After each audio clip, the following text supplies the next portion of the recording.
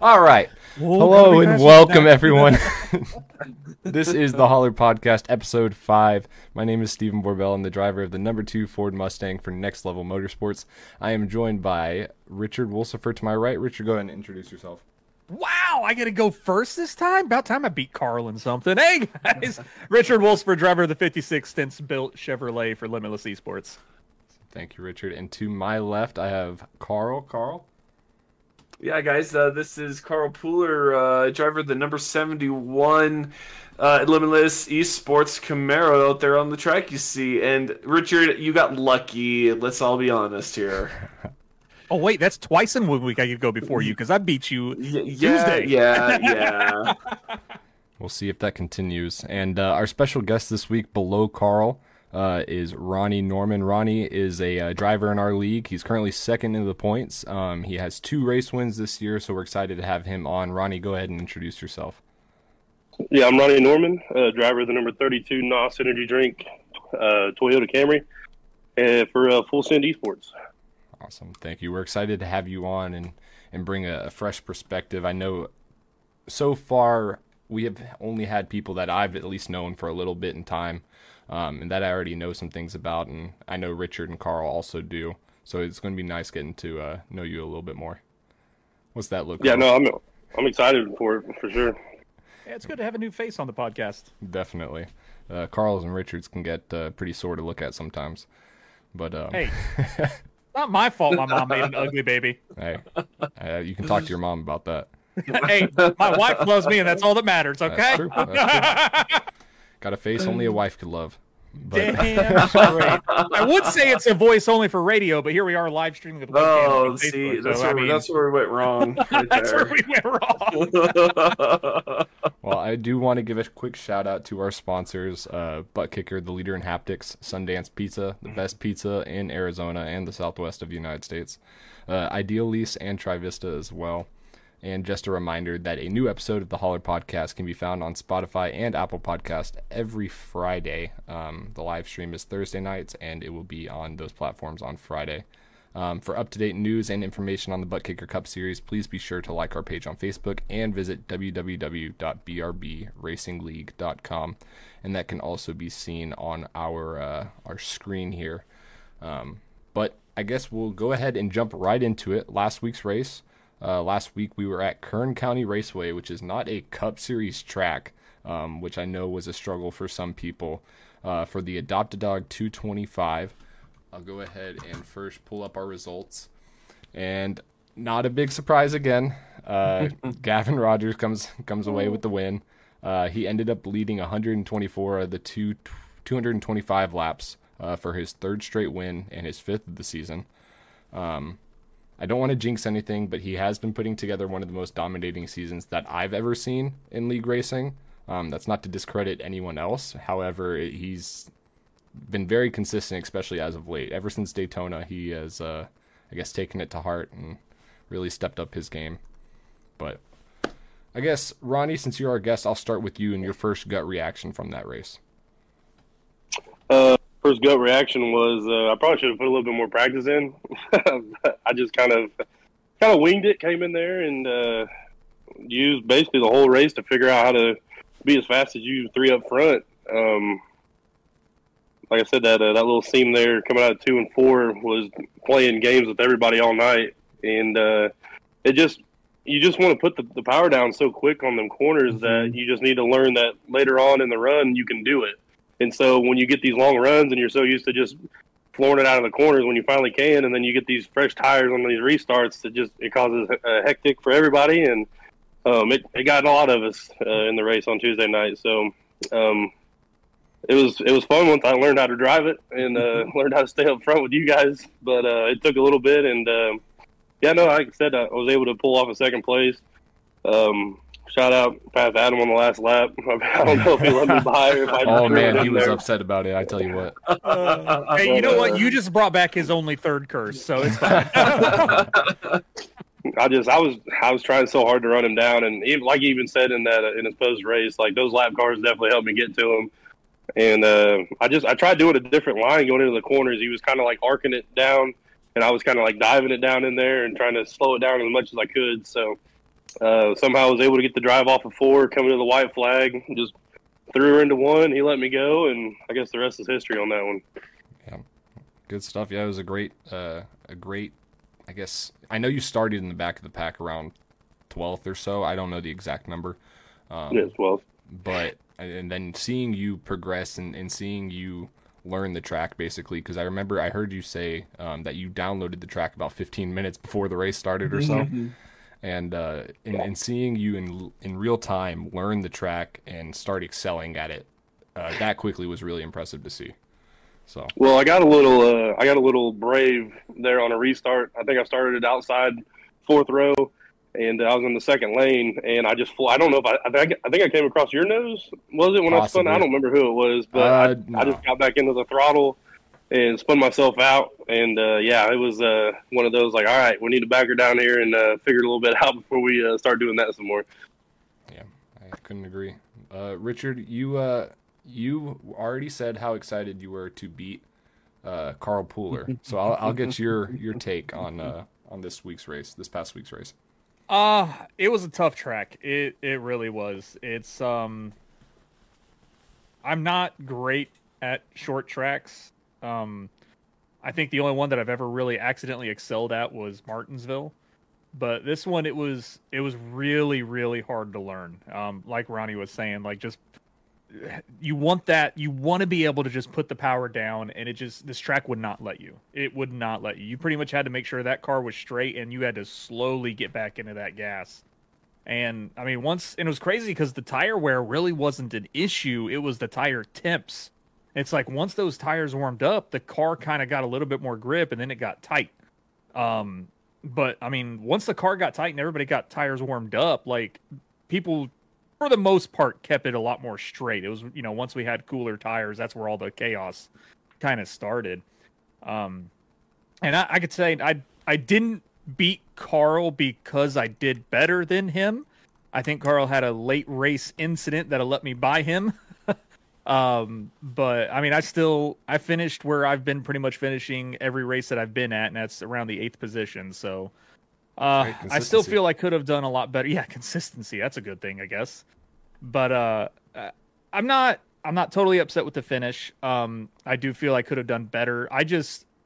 I'm still learning a lot of these tracks, and I'm still trying to learn. I've finally learned how to find speed. Now I'm trying to learn how to save tires to stretch that speed further. So my risk taking has dropped because of that. So I'm not really taking the risks that a lot of the drivers in the race were taking because, I mean, we had drivers like Patrick Hernandez and Brandon Maddox, man, they were diving into those turns, and it was nutty to watch. But I have learned not to take those kind of risks anymore because I'm trying to learn more consistency and tire saving strategies. So it was definitely a rough track to learn. So I don't know what I could have done better. But I mean, onward to the next track, I guess. Yeah. You brought up some good points of just focusing on that consistency. I think is the hardest part of sim racing in general, of working on saving those tires. Is a very long process. I feel like I've been trying to learn that for the past 3 years and still have no clue what I'm doing half the time. It's like Gavin, man. We watch him on some of these tracks, and I don't understand how this guy can throw the laps that he's putting and still have tires left over to still beat us 40, 50, 60 laps into these runs. I want to learn that side of it and how the heck he can do that, because I have no idea. It's either I'm fast and I destroy my tires in 15 laps, or I'm conservative and I still don't have speed to catch him. So... You got that perfectly right. I don't understand how he does it sometimes, and he tries to explain it, and it doesn't make sense, I think, half the time. But he's really good at trying different lines at different times and just knows when a certain line is beneficial and might save him a little extra tire or whatnot. But, Carl, we'll go ahead and go on to you, rounding us out, finishing 11th this week. I know I saw you have a couple of incidents here and there, so it probably wasn't your cleanest race. Take us through it. Oh man, these last 2 weeks I've kind of run out of the luck I've been kind of coasting on. Qualified halfway decent. I didn't mind my qualifying effort, but the regular thing was this is a different kind of racetrack, and you couldn't just approach it like a normal racetrack. There's a lot of comparisons to like Dover, Richmond, a little bit of Martinsville thrown into there, so it was definitely a weird track. But the first stage, I had an issue, went a couple laps down, was able to come back for that. Missed out on stage 1 points, finished fourth in stage 2, which I was really proud of. I was finally getting the rhythm of the track and doing really well. And coming out of 4 a little after the stage 2 break, and next thing I know, there's cars in front of me, and I had nowhere to go, and that pretty much sealed my fate. I already used my fast repair, and was pretty much hoping on cautions for repairs, and they just never came towards the end. So it was another really tough night for me. We talked about that bubble last week. We think we keep talking about it, and just nights like that, you're glad you have it, but you know you can't keep having nights like that because that bubble disappears super quick. So I'm definitely keeping an eye on that as we go forward next week into Eldora. Yep, and you brought up a good point of looking for that caution late race, and basically trying to not just you, but I know others around me especially were trying to time that caution to get the fresh tires and so on and so forth. I know I ended up getting caught on the oldest tires out there because I pit right on the line of making it to the end of the race, and I was just hoping for that one more caution as well. I don't know how people were saving their tires, bringing back the saving tires things again so well, because that last run we had, I could not for the life of me, after 10 laps we were green, I could not do anything. I just kept falling and falling. And going into the race, I've driven at Kern maybe 50 laps before coming into this week. And I felt like I had speed, and comparing my times to Gavin and Adam this week, I had some hope that I could potentially put up with Gavin and compete with Adam as well.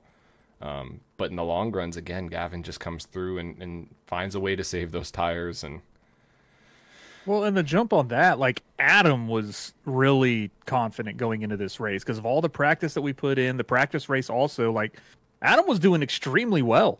Like he was beating Gavin, like he was putting better laps in than Gavin, like even overall. And when it came to the race, even Adam said after the race, he's like, I thought I had a chance. And there's just something with Gavin that just can pick up these tracks unnaturally quick. Like I said, I've said it before to you guys. Like I feel Gavin could really make a legit run in Road to Pro to make eNASCAR. I really think he could. I just wish someone with his kind of skill had the time to be able to put in to be able to chase that. I couldn't agree more with you there. And even Ronnie, I'd put you up in that same category running with him. Sometimes y'all just have some ungodly amount of speed, and long run ability especially, I feel like, is key for that next step into iRacing, semi-professionally, professionally, whatever the case may be. And it's something that's insane to see week in and week out, especially. I understand coming into it, to be honest, since I didn't really know you in the background. At Daytona, you got your win. I was like, hey, anyone can win at Daytona. I still have no idea what this guy's about. Then coming back the next week, and you took Bristol and showed your dominance there. I think that took me a step back, basically, and it's like, all right, you're right up there with Gavin, and I already think so highly of Gavin. I mean, I can only imagine where you're gonna take this league. But I appreciate it, man. Even coming in here, not even knowing what their skill level is or who can do what, but after getting into Gavin at Daytona and winning, who knew what that was going to turn out to be there. So, like I said, I felt bad there, and then after that, just learning that who he is as a driver and in his league, and now he's won 3 in a row, I think, and sweeping all the stages. It's like, oh, well, I'm glad I got that Daytona win then, and all that fun stuff. But it's just the whole tire saving. It's even back in the day when they had the tire update on iRacing. I don't remember how many years ago it was, but it was like having to learn a whole new sim again when they did it. And so for me, I had a break for a little bit, and I got back into iRacing, and I had to relearn everything. I had to relearn how to run, how to save tires, where the lines were. So even though I'd been on iRacing for so long, I was like brand new again. I felt like a rookie trying to figure out how to run with these guys, and I was even scared. Like my I rating was so high, I was running top splits, but I didn't even want to run top splits because I knew I wasn't going to be up front. So, don't really do a lot of, I want to say official racing. I'm mostly just a league racer now, and I have a lot more fun running with the same people that I know every week. I know I'm learning how they drive, what they do, and you kind of know going in who you have to watch out for. So. Without saying Richard's name. Ow. But yeah, no, like I said, it's just that tire saving. It's just I go into every race with the same mentality. It's just learning how to back up your corners, and even with some of these past races, you got Gavin, where I think it was Dover. Me, I have this mentality of like going into races when I know I got to try to out tire save him. In general, I can barely do it.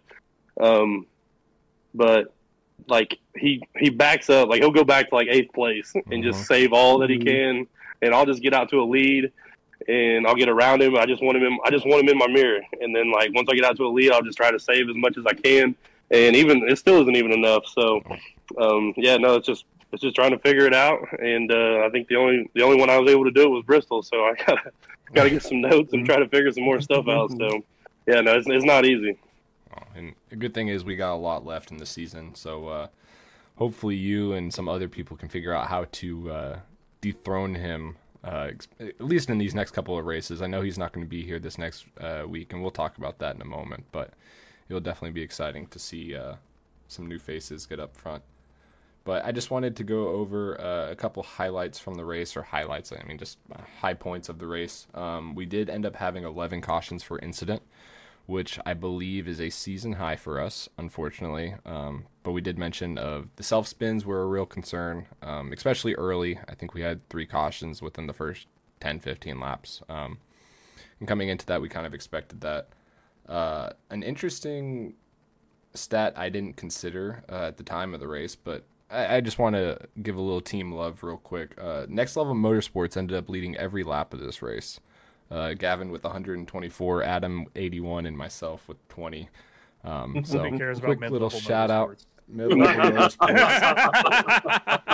Little Ronnie joke there I got to bring in. Yes, Ronnie again broke up the next level 1, 2, 3, or at least the next level 1, 2, as it had been at least the past couple of weeks.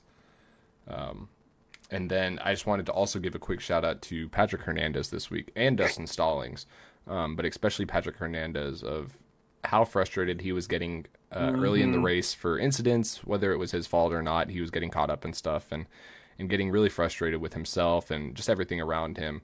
To battle back and finish 5th, he was knocking on my bumper the last 10 laps of the race, and I was trying everything to not let him pass me. But he was quick, and he's really shown some steps, at least to me, that he is a real contender here. And Dustin Stallings as well, putting in another great run, finishing 6th. So, quick shout out to both of them. Yeah, I mean, Patrick was doing phenomenal. He had some really, really good speed. I think not to speak ill of it at all, but like every driver goes through those moments. You know, I think his worst enemy that race was himself. I think a lot of the spins or the wrecks he kept getting into, it got to his head. I feel if he would have kept his head straight, I mean, I know everybody gets frustrated getting into wrecks. I mean, my first two seasons in any leagues I was running, I was constantly wrecking and getting just beat down. I was just getting beat down, just like, man, am I really doing the right thing? Like, what am I doing wrong?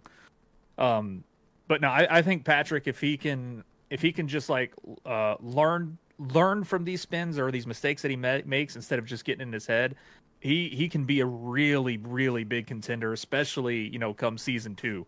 I think he's going to be definitely one of those top 10 contenders every week when season 2 rolls around. Couldn't agree more. But does anyone else have anything they want to go over about this week's race before we get into, or this past week's race before we get into our meatball of the week? Can we never go back there again? I mean, I won't say too much, but it's been in the discussions that I don't foresee us ever going back there again unless Cup somehow goes there. I guess in our head initially it had a lot more potential than it turned out to be, and it might not be the short track that we want to see in the future, but we'll see. We'll have some exciting things coming for next season, and those announcements will be coming in time.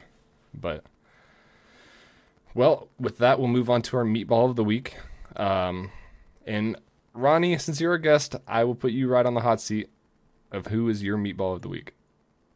Well, I took some notes because I've been watching past episodes, and I knew the guest usually picks first. So luckily I'm able to get this one out. But my meatball of the week turned out to be Rev dropping out mid-race and not having a race control and having to throw a caution. So I figured that was the easiest one to pick because I don't really know anything else that really happened that race. So I had to make it hard on everybody else in here. I love that pick. But kind of stole mine there, damn it. Yeah, I'm sure that was probably everyone's. But Carl, do you have a different one? Oh man! Besides, me being my own worst enemy again, it's really hard to to pick one out at a track like Kern in the race we had. Carl, are you gonna be your own pick 2 weeks in a row? You know what?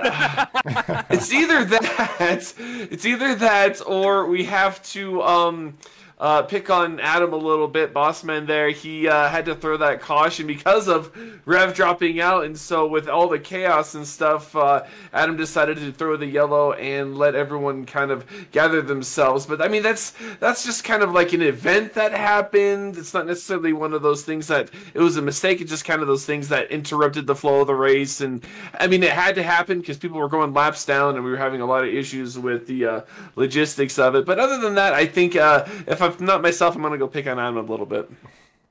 Fair enough. And Richard, do you have any different one? Man, there was a lot going on back there in the back. I can tell you that. A lot. I can't say I would give Adam the meatball because I think Adam, as an admin and as a manager of the league, I think he did a phenomenal job handling that situation. Because like we do in this league, we have the choose rule. So once we cross the start-finish line, we get to choose outside or inside for the restart, and that causes black flags because iRacing hasn't implemented anything like that yet. So if Adam didn't throw that yellow, we were going to have people disqualified. We actually had one get disqualified that we had to clear. Poor Zachary King, he got disqualified, and we had to clear that and get everything caught back up. So, it was unfortunate what happened with Rev, but Adam did a phenomenal job with admin reasonings of throwing that caution. It was a necessity out of, like it disrupted the race. But, and not to pick on him, but I think my meatball would have to be Patrick. And that's just because, like I said, if he could just not let things affect his mental in the middle of the race, I think he's going to do a lot better. And honestly, getting over the mental of your own mistakes or mistakes other people are having, that is hard. It is a lot to work on. It is a lot of self-work that has to happen. And I know, and also being in a team, it helps. Like Carl, I can't tell you how many times this guy gets pissed off in Discord. Oh my God. If we had a radioactive for Discord, holy crap, would you hear Carl blowing up a storm, dude? But I try to keep Carl's head in the race at all times, especially when he, gets into a wreck and he falls back. It's like, sometimes you just need that person to be like, hey, it's all right. It's an event that happened. Let's move on. Get your head back in the game. Drive smooth. And honestly, I think that's just what Patrick needs. I think he needs someone just to be there in the race with him. So when he's getting just beat down over and over and over and just gets, disheartened about racing, like, hey, it happened. It's under yellow. Let's get caught back up, reset. And I think the best way to, the best comparison actually was, it was this past year, Kyle Larson at the Coke 600. He spun out, 3 times in the first 200 laps. He had the most pit penalties out of the entire field in the first 200 laps of that race. And he just kept saying, he kept telling his crew chief, hey, I'm terrible tonight. I'm sorry, guys. I'm the one failing us. And his crew chief was like, hey, here's what's going to happen. Halfway through the race, you're going to come in. We're going to get you new tires, get you some setup changes, and you're going to be a new person. You're going to be a new driver. It's a new race. Get out there. Let's fix what we messed up. And I think if Patrick had someone like that racing alongside him, to calm him down over these situations that he has, I think he's going to do way better in the races in the future. But this week, I think it's just because his mental was just messed up and he just couldn't get his head back in the game. I'm going to have to say Patrick for the meatball. Fair enough. I'm going to go with iRacing as my meatball of the week. So the only reason I say that is because there was a netcode issue between Gavin and I, which ended up putting me in the wall. Coming out of 2, somewhere in the middle of the second stage, got netcode, and it flung me into the outside wall. And apparently I had required repairs that I didn't realize until I was already in pit road and pitting, that I had to take. And then just trying to come back from that was unfortunate, let's just say. So iRacing needs to get that netcode fixed right now. Otherwise, I'm going to be filing a lawsuit. Oh my gosh! My teammate took me out. He didn't take me out. iRacing took me out. They knew I was the car to beat, so they wanted to basically handicap me. Yeah, they wanted to handicap me. That's what I'm going to stay with. But that will conclude the meatball of the week for this week. And now we will move on to the standings. So let me have that pulled up. You know, the side segment of Steven's Delusions. Whoa. So the standings are as follows. We have Gavin Rogers in first, Ronnie Norman in second, myself in third, Adam Buzzio fourth, Carl Pooler fifth, Evan Patinko sixth, Jared Hughes seventh, Richard Wolsifer eighth, Patrick Hernandez ninth, Christopher Campbell 10th, Zachary King 11th, in 12th, Dustin Stallings, Matthew Erickson in 13th, Jeremy Clapper Newell in 14th, and Brendan Maddox in 15th. That is your current top 15. We'll start off with Carl. You are still in 5th. You didn't drop due to your so-so race, we'll call it. You still have a 103-point gap over 11th, but now you're 35 points behind Adam. Yeah, it's not comfortable. I'll tell you that much. You know, I like how Richard brought me up at being kind of not safe for work on the Discord radio. Atlanta really threw me off my groove. I did really well in the stages and then couldn't finish it.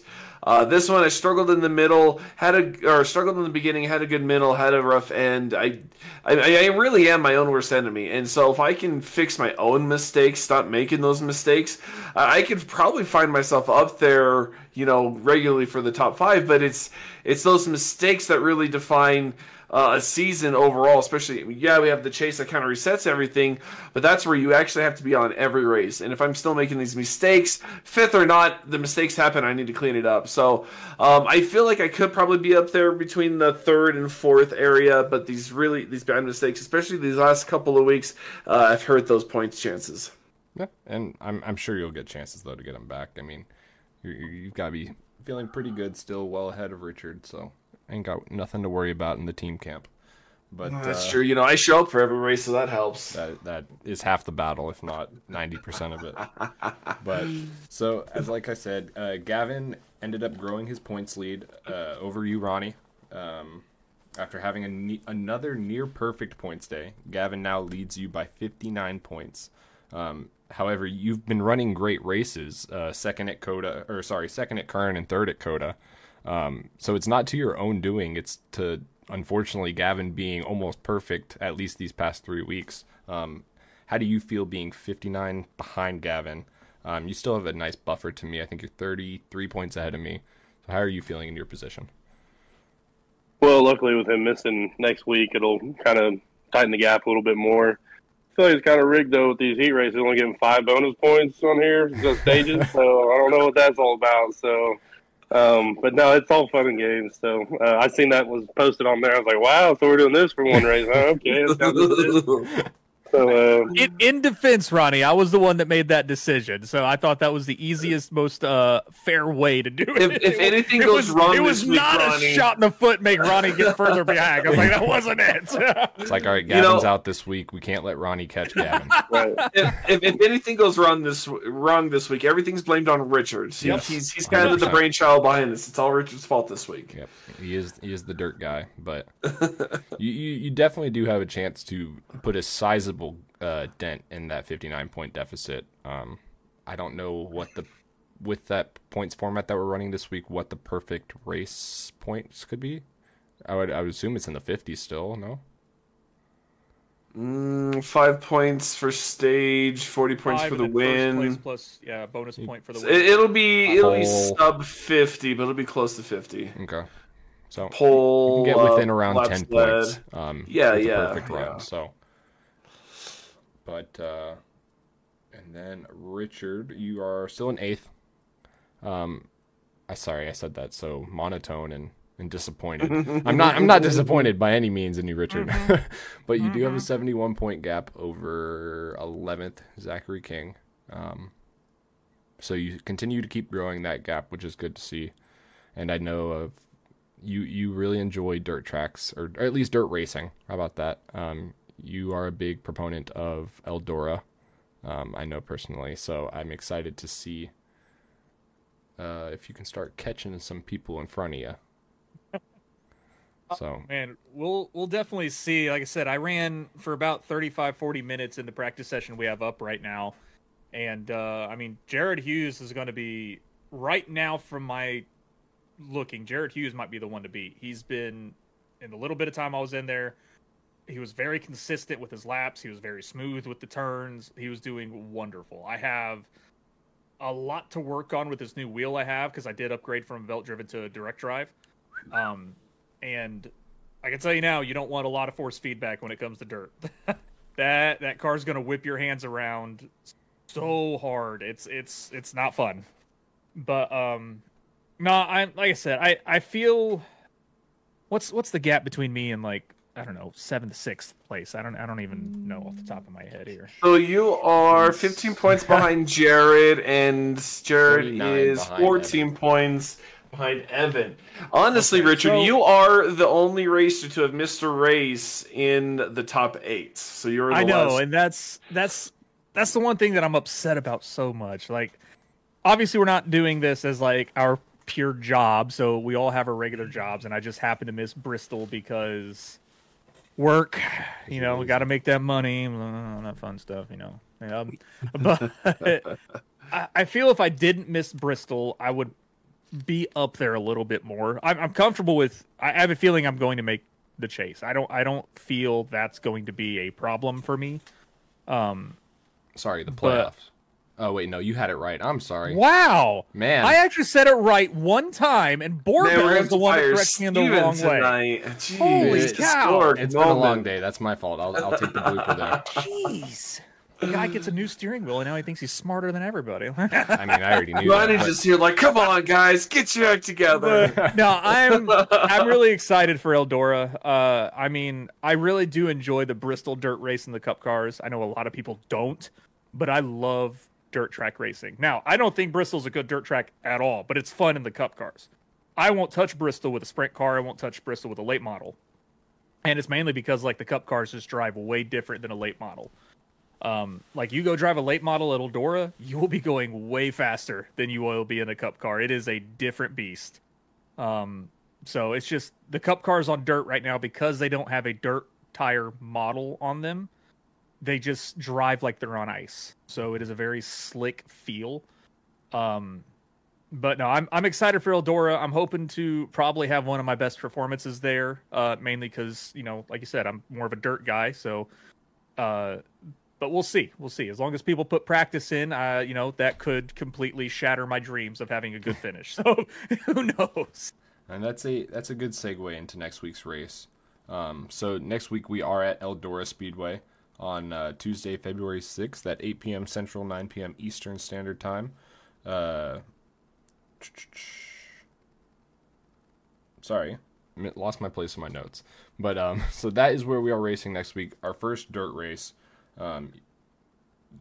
like you said, you enjoy the dirt track racing, and you are pretty confident, at least so far, until we get word from Gavin that he's going to end up racing, and then he puts down a lap time that's 5 seconds faster than everyone else, for all we know. But Carl, what are your expectations for this coming race? I'm kind of in the same stable as Richard here. I really enjoy. I actually grew up with dirt racing here. There's a dirt track not too far from here. But again, I agree with him too that Bristol isn't a good dirt track. I don't think it's made to be fast on the asphalt, made to have that grip. And I've always, even though they announced it, I think it's a cool idea. They need to go to more of these actual dirt tracks, and us going to Eldora, I think, is kind of a classic. Eldora's been around for quite some time. They have some really good events there. Eldora's really wide. It's kind of a short track, but it's a really wide track for how short it is. You can get 3, even sometimes 4 wide, depending on the drivers there. I've seen it, IRL. I think I raced there in the trucks a couple of years ago for a league, and actually I think that was my first top 5 ever in a league. So I have a little bit of experience there, but a lot's changed since then. The dirt model, the tire model, the car itself, there's been a lot of changes. So I'll be looking at it as a fresh slate going into there. I'm hoping to recover kind of from the slump I see myself, and I'm really hoping to get some stage points and maybe charge for that podium spot, but only time will tell. And you'll have to tune in next week, 9 p.m. Eastern, to check it out. Oh yeah. And Ronnie, we were talking a little earlier before we went live about dirt racing and your background, or at least of attending dirt racing. However, on the sim, how do you feel going into a dirt race, especially in the Cup car? I'm definitely excited about it. I just ran a Bristol truck race in another league a couple weeks ago. It was like 175 laps. I think I led 163 out of it, so felt pretty good. Like I said, hey, that's trucks though. That's a truck series. Okay, these are Cup cars. I haven't raced Cup since Bristol last year in a league, so hopefully I'll be able to get some laps in this weekend. I don't want to go in like I did to Kern. Definitely don't want to do that again. So hopefully I'll be able to run some laps.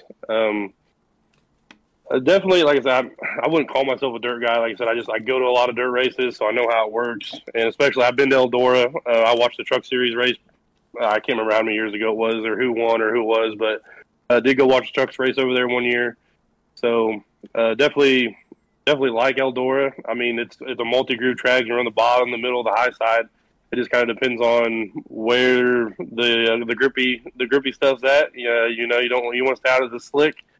And according to Richard, you want to stay away from the wall and the up top too. So luckily, he's given out notes already to stay away from that. So we'll just try to see what happens. Like I said, gotta get some practice in, see what it's like, and hopefully it drives like the truck. But I highly doubt it will. Yeah, it will definitely drive a little bit different. Go ahead, Richard. I don't mind giving out notes a little bit here and there every now. I mean, yeah, I would love to be able to not give you guys any information and hopefully be able to dominate the race. But I think, making everybody fight for position and putting on a good show is going to be better overall, especially for our viewers and even us to go back and rewatch it. So trust me, I don't mind helping people out and say, hey, stay away from up there. So, Ronnie, you mentioned staying away from the slick part of the track. So if someone can explain that a little bit more to me, I am a dirt novice at the very least. So in my head, getting to the slick part of the track in dirt, to me, it makes sense that I'd go faster because I wouldn't have to turn in as much or something along those lines. Can someone please tell me why I'm wrong? Well, basically, it's just when everybody's running the same line, you're eventually pushing the dirt on the track up, which is where you get the berm later in the night. But it basically turns into ice, and that's where you're just sliding. You have no grip. You basically want to stay a little bit above the slick when you go into the corner because you just want to always stay right on the edge of where it's just ice and dirt, or you can stay below it to where you just stay below the slick and where all the fresh dirt is at, to where you always got the grip, to where your tires are always going to catch the dirt rather than the slick stuff. So after so many laps, it's going to get slicked up, and then you're going to have a lot of people that if they're not used to driving on it, like, you can drive on it if you know how to do it, you just got to throttle it. but eventually you may have some people that get into it, and you may turn it too much. And if you turn it too much in the slick, you're going around. So you just got to be careful with it. But yeah, no, it's just it's like ice. I mean, I know later on in races, some guys like when it gets rubbered up or slicked up because then it turns into a 1-lane race and then there's no passing.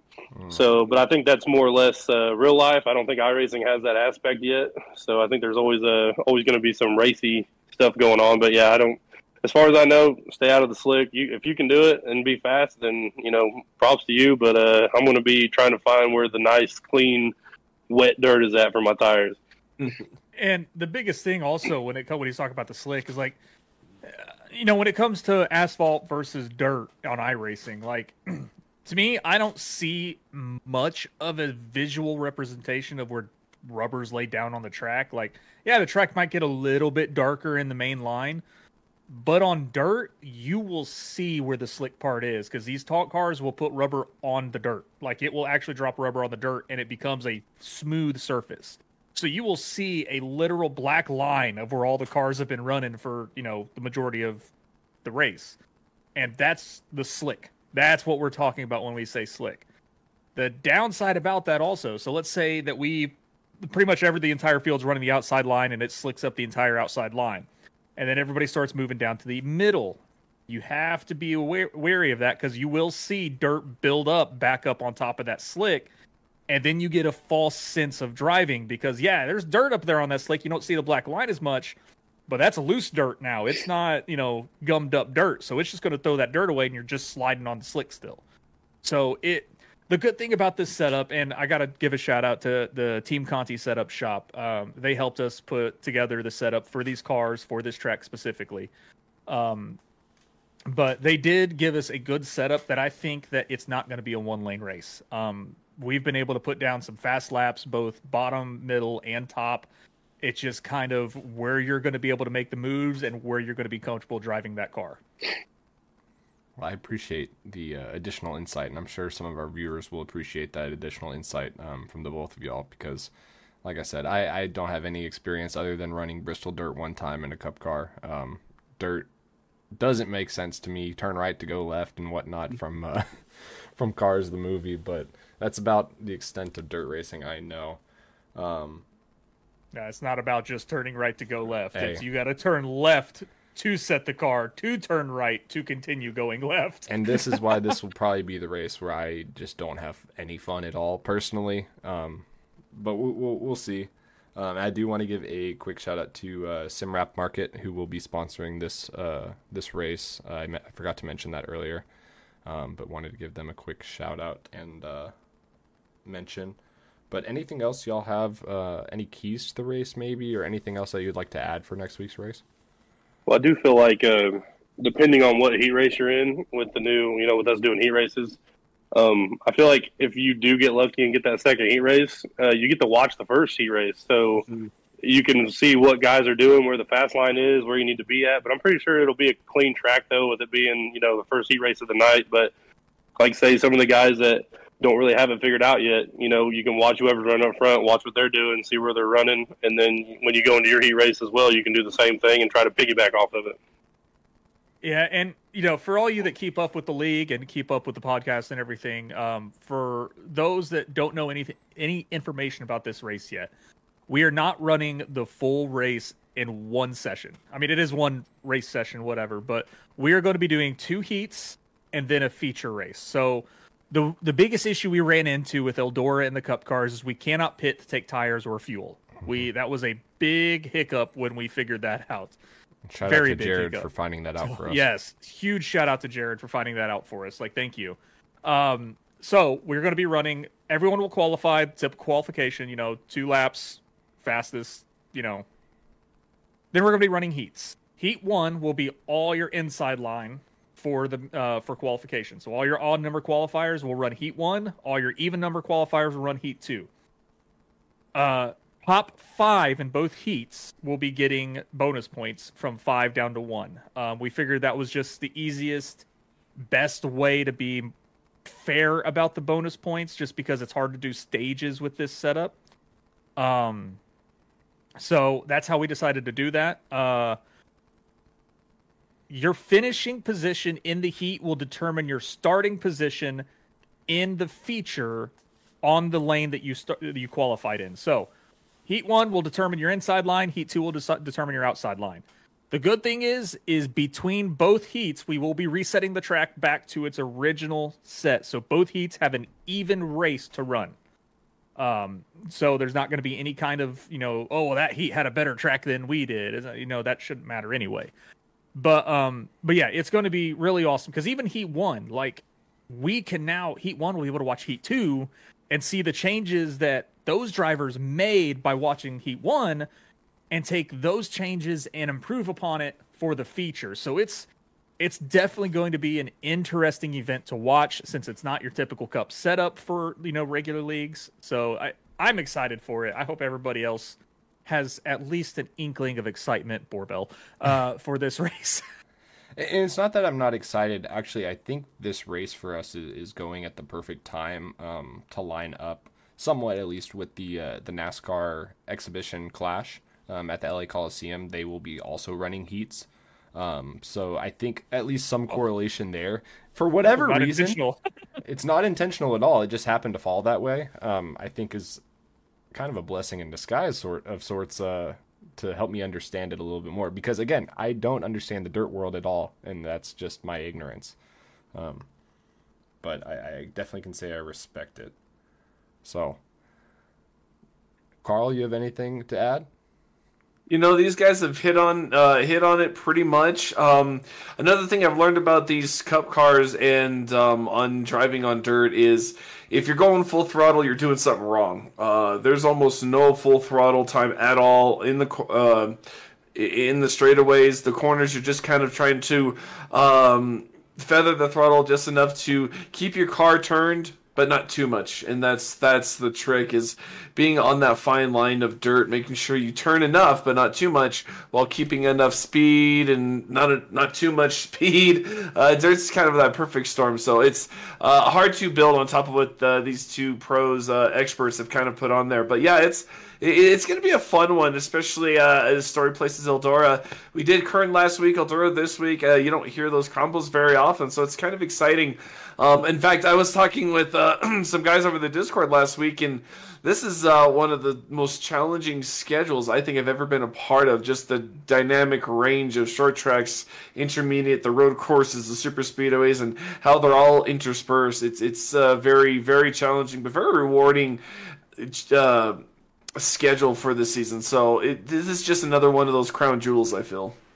I couldn't agree with you more. I remember talking about that. I feel like a lot of other leagues run a lot of intermediate style tracks, and for what it's worth, I mean that's I feel like my bread and butter personally. That and super speedways, short tracks and these technical courses. Sometimes I struggle with, and a lot of people struggle with them. But it also it makes you learn a new skill, which is also transferable to those intermediate tracks at times.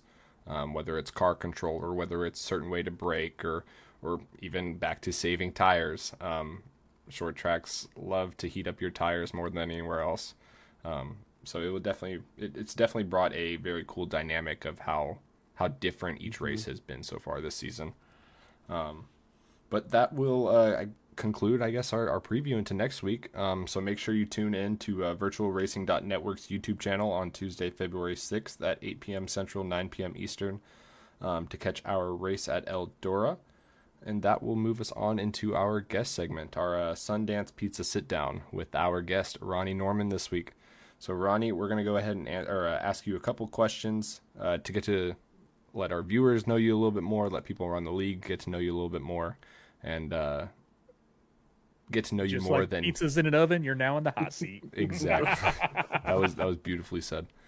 But as opposed to just being Gavin Rogers' rival, we get to know who Ronnie Norman is. Arch nemesis. It's their arch nemesis. That's what we ended up doing.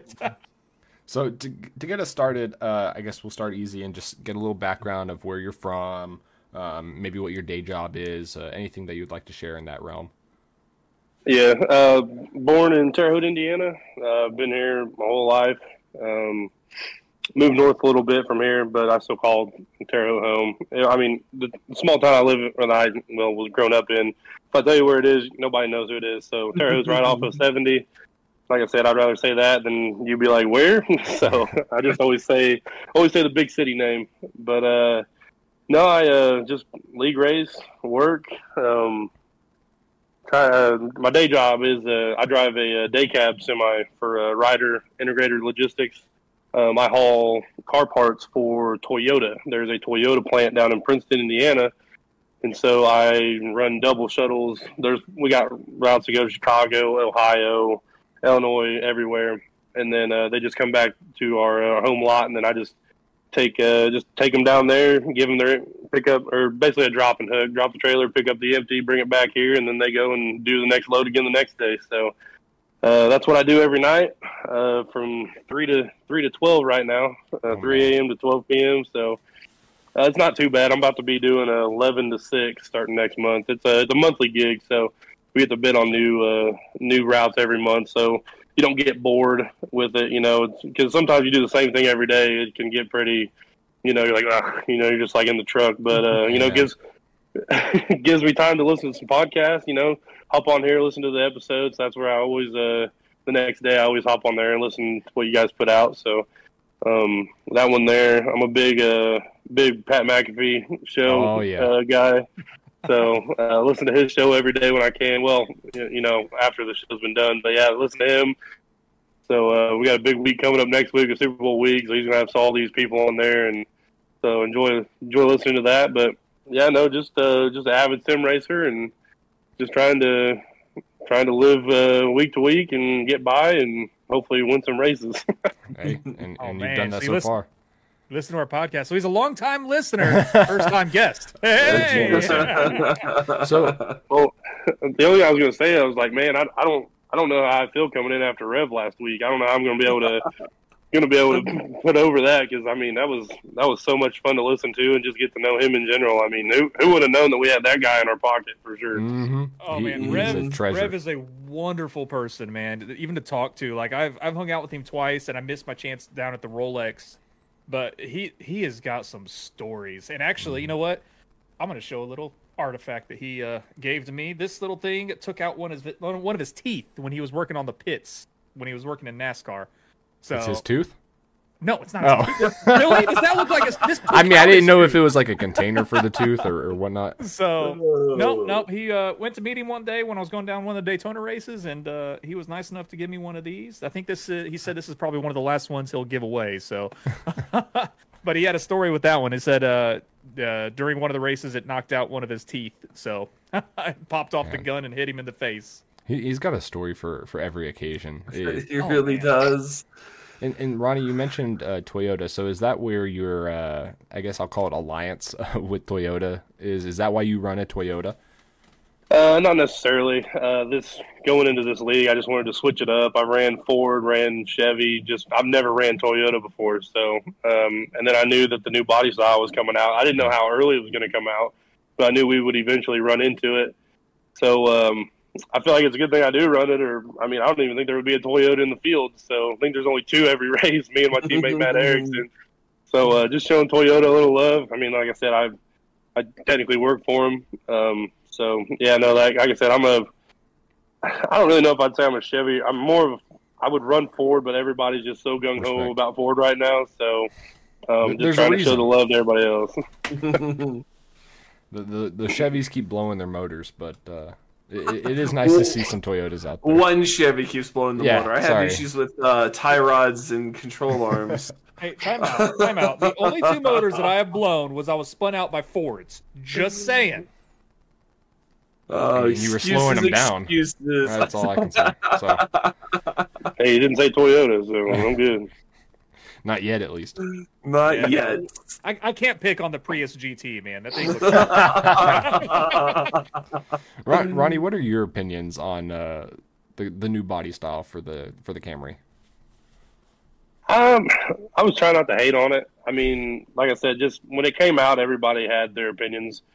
But then again, you're looking at a plain car with all the decals on it, so. I know this past week, I think Steve Bells came out with some paint schemes that made the car look a lot better. Oh, yeah. I think Martin Truex Jr., was that the other one that came out with his Bass Pro Shop. So, I mean, once they got some color on it, like, it doesn't look bad. Like, I'm sure over time they'll find more graphics to make the front end look a little bit different. But the front end was just so bland that I think that's why everybody hated it. They just, was like, oh, like, what's that? And then, it didn't help that the Ford came out at the same time. Like, I mean, maybe if it would have came out in different years, nobody would have been hating on it as bad. But when you got Ford coming out next to a Toyota, everybody's going to be looking at the Ford. So I think that's kind of what happened. Well, something to compare it to, and they're going to look at the Ford. Ford did really well, and Toyota came out and was like, don't know what this is. That's a good point. Whenever you're comparing it to, especially an American automaker and an American motorsport, it's hard to get some love for the Toyotas. Yeah, but I will say, though, the artists that design these liveries for these cars, I think they've done a wonderful job with the angles of the new Toyota Camry, and they've been making some really killer schemes for these cars. And I mean, when it first came out, it kind of was it was a rough car to look at. It was like, ugh. I mean, you guys had a really good looking car, and what did you do? Especially like coming out right after the Dark Horse just got announced. And it was like, ooh, Ford really knocked the ball out of the park with that one. And then Toyota came like, hey guys, we got a new car. But watching these teams put these liveries on these Camrys, man, they're actually doing a really good job and making these things look really sharp. And I know in the iRacing scene, and I follow multiple discords for paint schemes and stuff like that, because I enjoy making paint schemes on the side for fun. It's fun to mess with colors and the spec maps, make them look really sharp and cool. Colors. Colors. But no, a few people have shared. Someone gave out a decal you could put on the car that actually shows the full grill on the bottom of the Camry, so it looks a little more realistic, like the actual car, versus just the plain blank slate that you have. So I thought that was really sharp. I've seen a lot of people use it, but I mean, I know some people don't care that much about details.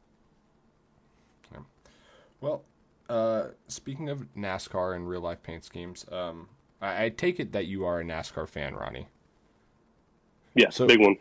Who would be your favorite driver, or if you have a couple of favorite drivers even, feel free to name multiples.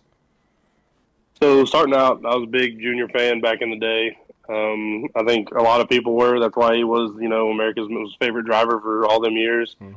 Once he kind of went away and retired, I kind of swapped over. I don't want to say I jumped on the bandwagon, but, Chase Elliott a little bit, got some shirts, rooted for him. But then finally, I got a in-state home driver that came up through the ranks of Chase Briscoe. So I watched him all the way through ARCA. I mean, he raced dirt tracks here in Indiana, and just kind of followed him all the way up and through, racing for Brad Keselowski in the Truck Series, going to Xfinity, and now finally making it in Cup. I mean, especially for, your hometown hero, Tony Stewart. Like, I mean, what better way, for him in general. Like, I think I actually seen a post today. It was 10 years ago today that he started his journey to NASCAR. Wow. When he flew out to North Carolina. So it was 10 years ago today that he started to get where he is today, and it was just crazy to think about, because I was like, wow, I'm going on the podcast tonight, so I had to try to remember that fact. But yeah, and I've kind of swapped over to Chase just because it was one of those, like, he worked his way up. Like, he wasn't, given anything. He did everything, from the bottom to the top. And so I think for me, it was cool to root for somebody that was from my home state, not far from me. And just cool to see just a success story and see him make it. But, last year, Fords did not have a good year last year, especially Tony. But I don't know if it was because of him, getting with this NHRA stuff. Was he really helping out with his Cup team? What was, where was he paying attention to the most? But, I mean, then again, not a lot of Fords were running good last year in general. So yeah, hoping he can have a good year this year. But, yeah, I'm a big Chase Briscoe fan.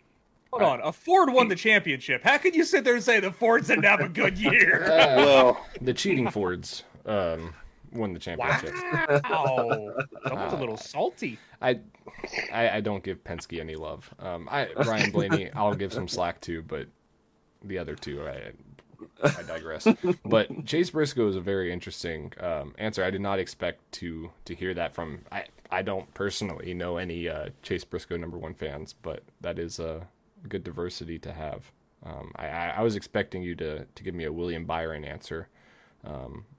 Unfortunately, you did not. But I've been Hendrick for so long, so it's either any Hendrick driver can win. I mean, I'll root for him, but yeah, I gotta stay true to Chase over there as well.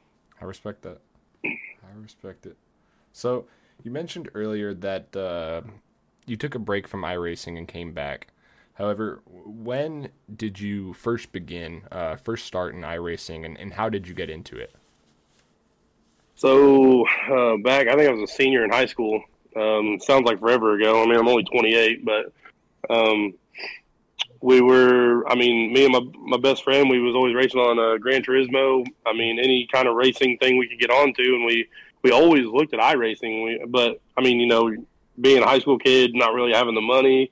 I mean, you got to buy some stuff. You need a wheel, this and that, blah, blah, blah. So finally, I think it was in 2014, we finally was able to – I got a job out of high school and working in a factory. I wasn't going to college. I already knew I wasn't. So I just, where I was at, it was like, hey, as soon as you're done with school, you get to work. So that's what I did.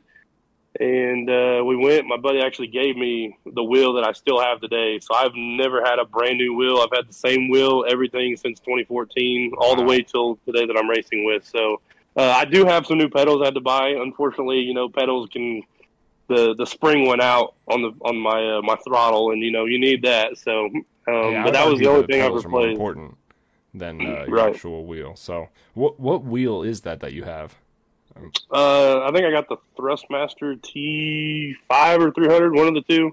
I think it's a 300 now, whichever one's the newer one. But yeah, that's what I run on. But I don't have a shift or anything. I just use sequentials, and I don't even have a third pedal. I just do the automatic. I'm pretty basic when it comes to all that stuff. So hopefully here later on down the road, I'll be able to save up some money and buy a setup like you guys got going on over there. But no, I wish I could send a picture in. I mean, I don't even know if you'd even want to post it. I'd have to go on here. I got a picture of my rig. If there's a way I please send it. We have a sim setup in the Discord. Go ahead and send it. At the very least, add it in there. I would love to see this. Honestly, that. Oh no! Oh, did we lose him? Oh. Nope. Oh, no, I just threw my camera off. I'm here. No, honestly, so some of our cameras are a little thrown off right now to our viewers. Sorry. Oh, my bad. They'll fix themselves in a minute. But honestly, hearing what you just said, I respect your driving even more now. Because, I mean, at the end of the day, your sim racing equipment does not make you a better driver. It really is about your skill and your discipline and your throttle control and every other factor. The newer equipment maybe make it feel more immersive, or a direct drive might give you that little extra edge. But seeing what you do week in and week out on a T300 and a 2-pedal set is mind blowing to me. Yeah, that's really impressive. That's just awesome work. Makes me feel like me worse of a driver. Well, exactly. It's like, I see him passing me every week. It's like, damn it. I have a whole extra pedal and it's not helping me. What the hell? What am I spending my money on? Now, like you said, obviously skill has a major component of racing and everything like that. And there it is. Oh my gosh, that's like an old Chester drawer also that you have it all connected to. Oh, there's an old computer desk. Oh, an old computer desk. Yeah, the drawers are taken out of. Woo. Yep, that's my rig. That's what I race on. So that is beautiful. Put a big old TV up there, and holy cow! That is a. I tell you what, Richard and Carl, and I'll even throw in Adam and Gavin in there. Really put, I feel like, a lot of people to shame with their very nice setups that they have. I'm very jealous of them, and hope to as well get one similar to that one day. But I mean, even the Ferrari wheel. I mean, isn't that just gorgeous out? Oh, just amazing! It really pulls everything together, right? I mean, I don't even really road race that much. I mean, hell, look at me at Coda, man. But I mean, I got that on there just because I have all the extra buttons to, look left, look right, everything I need. If it was just a regular racing wheel, I don't even know what I'd be able to do with it. Not as much, unfortunately, and that's when a button box from Rev. From Rev. Rev Shout out to Rev Sim Shop. And TradingPants.com. There you go. No, I'm not going to do the jingle. No, please don't. But you don't have to be pantless at TradingPants.com. I said pantless. I didn't say the other word. So I guess going into my next question, it's hard to derail those tracks. We already derailed them. What are you talking about? Ronnie, what are your favorite and your least favorite tracks? I guess specifically for Cup cars or the next gen Cup cars. Ooh, I don't know. Man, I don't even know. That's kind of on the spot. I mean, I enjoy a lot of them. Maybe I can't say Darlington because Darlington is just you hate it when you start practicing and then you fall in love halfway through the race. Mm-hmm. I think for me, I hate speedways, super speedways. Not a fan. I just hate I like mile and a half. Any mile and a half, I enjoy it just because you have to drive. Like if you don't have to. I mean, I'm not saying you don't need skill to race a Daytona or a Talladega or any of that stuff, but it's just like we're just driving in a circle, trying to draft, But okay, never mind. Atlanta, take Atlanta, get Atlanta out of the schedule. I hate Atlanta. New Atlanta, yes, New Atlanta. That's honestly my only track I hate. I mean, luckily I was able to go to Atlanta before they repaved it. I was able to go down there and watch a truck race and an Xfinity race. But, once they repaved that and I raced on it for the first time, I was like, I absolutely hate this. And I'm sure a lot of people do too. And we talked about it, what was it, last week? Or no, the week before, I think we talked about it. And, I think the one thing that a lot of people can agree on is, they don't hate it. It's not terrible, but it was just the wrong track to do that layout to. It was like Atlanta was already such an awesome track, had phenomenal racing on it already. They didn't need to ruin it with the pack racing that we already see at two of the largest tracks on the circuit. If they did that to, I hate to dog on it again, but Texas, that would have been such an awesome change. I mean, Texas is such a hard track to enjoy. And, I mean, I don't not like Texas, but of the three tracks that are similar, it's Atlanta, Charlotte, then Texas. And I think Texas, that would have been because, like Borbell said that week, everything's bigger in Texas. And that kind of racing is a bigger style of racing that a lot of people enjoy watching because the big wrecks. And I think if they did that to Texas, it would have been a way better option, and they just could have repaved Atlanta instead of reconfiguring it. Mm-hmm. And I think people love watching races there. Do not like participating in races there because it is, one, incredibly stressful. There's not a lot of room to move around. It's like a Daytona or a Talladega, but with even less room. And then in the corners, it's even harder to control. But yeah, I can't say I fully disagree with you hating that track. I understand everyone's take on it. So I feel like that would be a good option. And then, would you say that they more or less repaved Texas for IndyCar just because of them racing there and it's a lot smoother for them? Well, I mean, I don't know if NASCAR just kind of got brought into it as well just because they raced there. That you're talking about they didn't do Texas because of IndyCar, from my understanding, right? And from my understanding as well, when they flattened out at least turn one and made it wider, that was also to benefit IndyCar. So they're not going at the insane speeds that they were going at Old Texas with the, 24 degree banking, whatever it was. Because people, I feel like, forget Texas Motor Speedway was one of the fastest tracks in all of Cup. For a mile and a half, getting right up to 200 miles an hour was crazy. Mm-hmm. And they've just turned it into a complete abomination of a track and put PJ1 down everywhere in turn one and makes it impossible to drive there or keep it a one-lane road or one-lane track, sorry.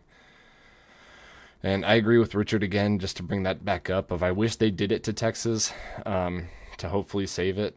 Not save it. It's not going anywhere since it's in such a big market, but to really revamp it, because going to that track in person almost every year is really disheartening. From a race perspective, on TV, it's terrible to watch. In person, honestly, it's even worse to watch.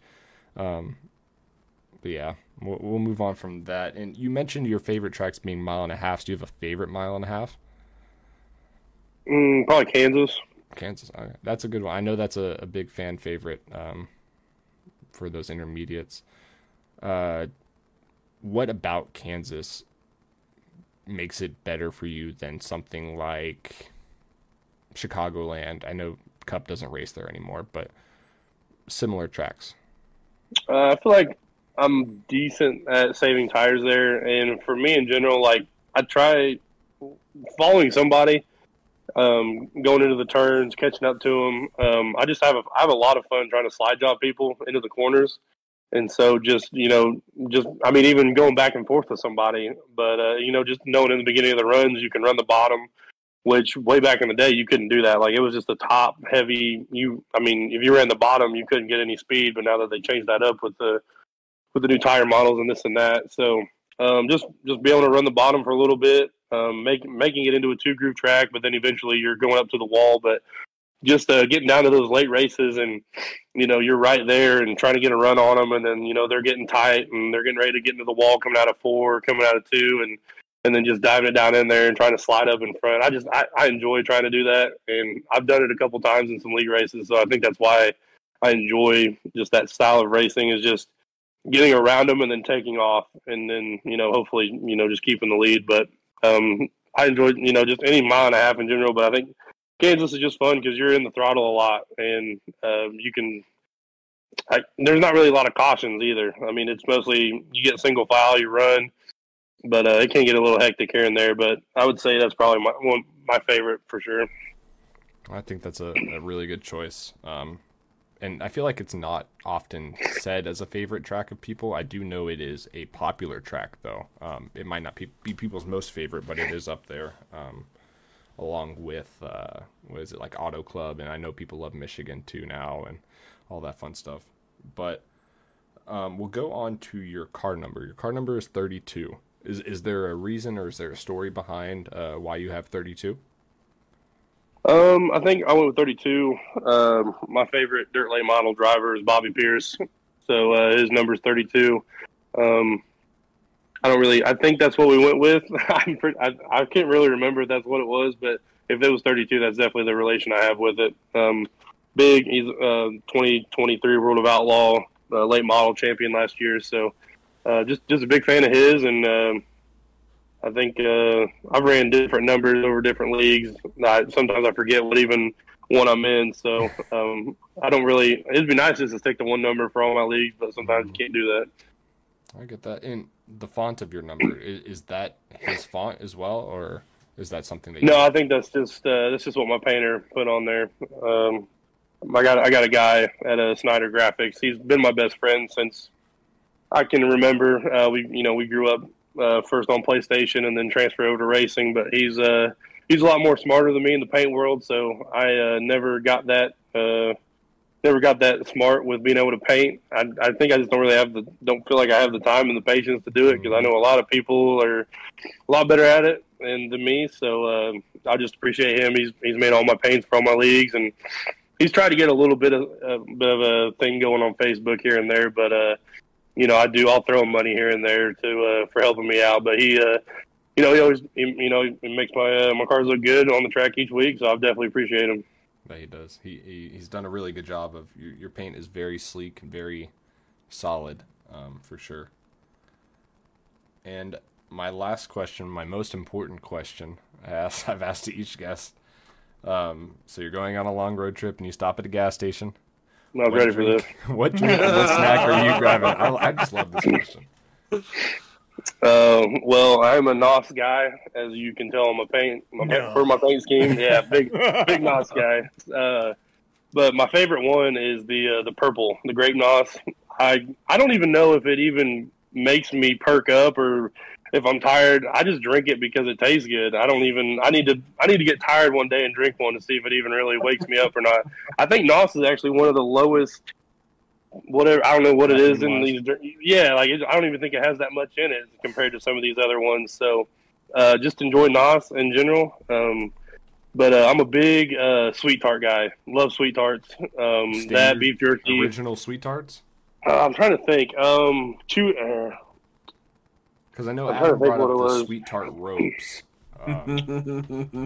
Well, they got those nerd gummy clusters now. Those are the new ones on there. So I've been my girlfriend actually got me into those. I've never had them, and then I tried them, and now here and there, like last night during the run, I got some Gushers to snack on this morning. So, yeah, me and truck stops are a bad habit for sure. It's not good for my pocketbooks. But yeah, no, like I said, NOS, get one of them big smart waters, like the big fat smart waters that they got. So, yeah, NOS water, sweet tarts. Trying to think, Chewy Sprees. Chewy Sprees are really good too. That's a throwback. Yeah, so they got those bags, but man, they're like $6 for a nice bag. But for me, it's something to like chew on repetitively while I'm driving. It keeps you doing something. And I used to do, I used to be a big sunflower guy. I get a Gatorade and then I would spit all the seeds into a Gatorade bottle. So I would fill up a Gatorade bottle a night, it felt like. But after a while, man, your gums, they're killed. They're killed, yeah. So, yeah, like I said, I definitely had to say sweet tarts. Big gum chewer for sure is there as well. 5 gum, mint, something like that. So, yeah, no, that's I'd say that's what I'm getting every time I go in there. Top notch. I respect those choices, especially the drink. I can't say I'm a huge NOS fan personally, but I do respect it more than Adam saying Starry. That was so off the wall. Yeah, that I don't know where he got that from, but well, that will conclude our Sundance Pizza sit down. And we'll get into our NASCAR news for the week. But before we do, I just wanted to say a reminder that a new episode of the Holler Podcast can be found on Spotify and Apple Podcast every Friday. Thursday, we do live stream on Facebook and sometimes TikTok. But for up-to-date news and information on the ButtKicker Cup Series, please be sure to like our page on Facebook and visit www.brbRacingLeague.com. So into the NASCAR news. Before we move on, thank you, Ronnie, for one, being here, and two, letting us get to know you a little bit more. No, I appreciate the DM last night. It kind of surprised me. I was lucky I even seen it. I was like, what's he messaging me now? Probably glad I've called him mid-level or something. So then he... great. They got salty about that. Because I have messaged Ronnie previously just after a race or a day after the race, just talking about whatever happened during the race or apologizing, just whatever the case may be. So I can apologizing for running me over, Dakota.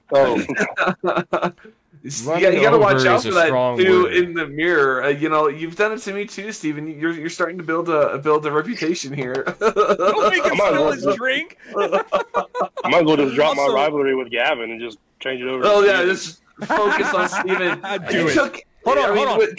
With Richard there? Don't do that, because Steven and Carl are running next to each other all the time, which means you're going to be an enemy of Carl, which means now I got to step my foot into it. So Carl and I have not been racing. Go and take out Steven. That's easy. Carl and I have not been close to each other these past couple of weeks. Is all I've been off my game. That's what it comes down to. But I'm trying to get that building up. So trust me. I'll get there. I'll get there again. Don't worry. I was following Carl in the race at Kern, so I mean, if he's off his game, can you imagine? Yeah, that's a big problem right there. Don't follow Carl. Yeah, terrible advice. Also, we were giving Adam a hard time about Starry, but Barbell, please tell me you're not drinking Pepsi. Coke Zero. Okay. Well, okay. I'm a soda. I only drink 0 calorie. That's fine. Drink, I only drink 0 calorie. As long as it wasn't Pepsi. I thought it was blue. I was like, that better not be Pepsi, dude. Sometimes I do have Pepsi. You ain't 45 yet. Does Pepsi an older person drink? I don't know. I represent Pepsi with my grandpa. I don't know. When I think of an older people soda, I think of like a caffeine-free, maybe Diet Coke or something like that. The gold yes, caffeine-free Diet Coke can. Exactly. And I will never do that. Caffeine is just too important to me. But also, I'm not saying what I'm drinking. I'm not even going to show you. This is not a hate on my drinks segment of the race. So, well, if I told you what I was drinking, yeah, exactly. If I told you what I was drinking, y'all would definitely make fun of me. So I'm not even going to mention it. I mean, we already make fun of you on the regular, so it would be nothing new. Go ahead and share with us. It looked a little fruity. I mean, it matches Richard, so here we are. I do like the fruity stuff, man. To get back on track, we'll cover some NASCAR. Next Tuesday. That's when we'll be back on that track. Dad jokes and fruity drinks is Richard. Fine, I'll show you. Mountain Dew Code Red. Oh, what are you, 12? Straight, yes. Mentally, probably. You're 12 and you still play Call of Duty. I don't play Call of Duty. I play Escape from Tarkov, which is way better. Yeah, it's... I digress. Anyway. Back on track. So, NASCAR news this week. There isn't a whole lot of news, or at least new news. Yeah, some new paint schemes got released, yada, yada. We've already been over some. Nothing too spectacular there. Did want to bring up that the Clash is this weekend, Saturday and Sunday, with the heats being qualifying and the heats being Saturday and then the main being Sunday, or the last chance you're right, qualifier or the last chance, whatever. I don't know what y'all call LCQ. it. LCQ. Thank you. And last then the main chance event qualifier. being Sunday. So that's notable and exciting. I know it's just an exhibition race and it's not a great but I mean, the track. biggest thing about that is Saturday is free and open to the public. Very true. Well, we're going to combine this with Sunday. They are about to get hammered with a ton of rain. There's a lot of debate whether or not they're even going to get a race in. They have those wet tires, but we saw at COTA a couple years ago. There is a such thing as too wet. So there's a little bit of debate on if they're even going to have an event right now. And I'm curious how the drainage is there. With it being essentially a makeshift track, did they basically route the drainage to what was underneath the turf or the grass or whatever for the football stadium? That's a great question. And I mean, Chicago proved there's too much rain. But that made it very exciting as well. So yeah, but I mean, I don't mind rain on a road course. That's like every other freaking road course racing series out there does that. NASCAR didn't until of recent. I don't know how I feel about. They're not even wet tires; they're damp tires on a short track, because I think they did it at Martinsville last year, didn't they? They did a test. Yes. No, there was a race where it wasn't really damp. wet. They tried putting them on the trucks at Martinsville. Was it the trucks? I knew it was one of them. And I know a lot of people are like, it's sprinkling out, get the cars on the track. And everyone's like, it's not actually rain tires or damp tires. It's like, oh, well. But they basically did it just to try to get the racing going, because they don't want to have to reschedule or postpone a race. So, I mean, I don't know how much rain is scheduled out there. I haven't been paying attention because it's California, and who really pays attention to California? Yeah. What's the weather like for this week? It's looking a little intense. Is it going to be rough? It looks like they're going to have a steady stream. Yeah, they're going to have a steady stream of rain that Sunday. I know Bob Pockris, he did say that the track did drain really well after the rain today. Oh, so that's exciting. That is a good thing. Well, it's a matter of how long is it going to rain? Exactly. Well, let's build on top of that.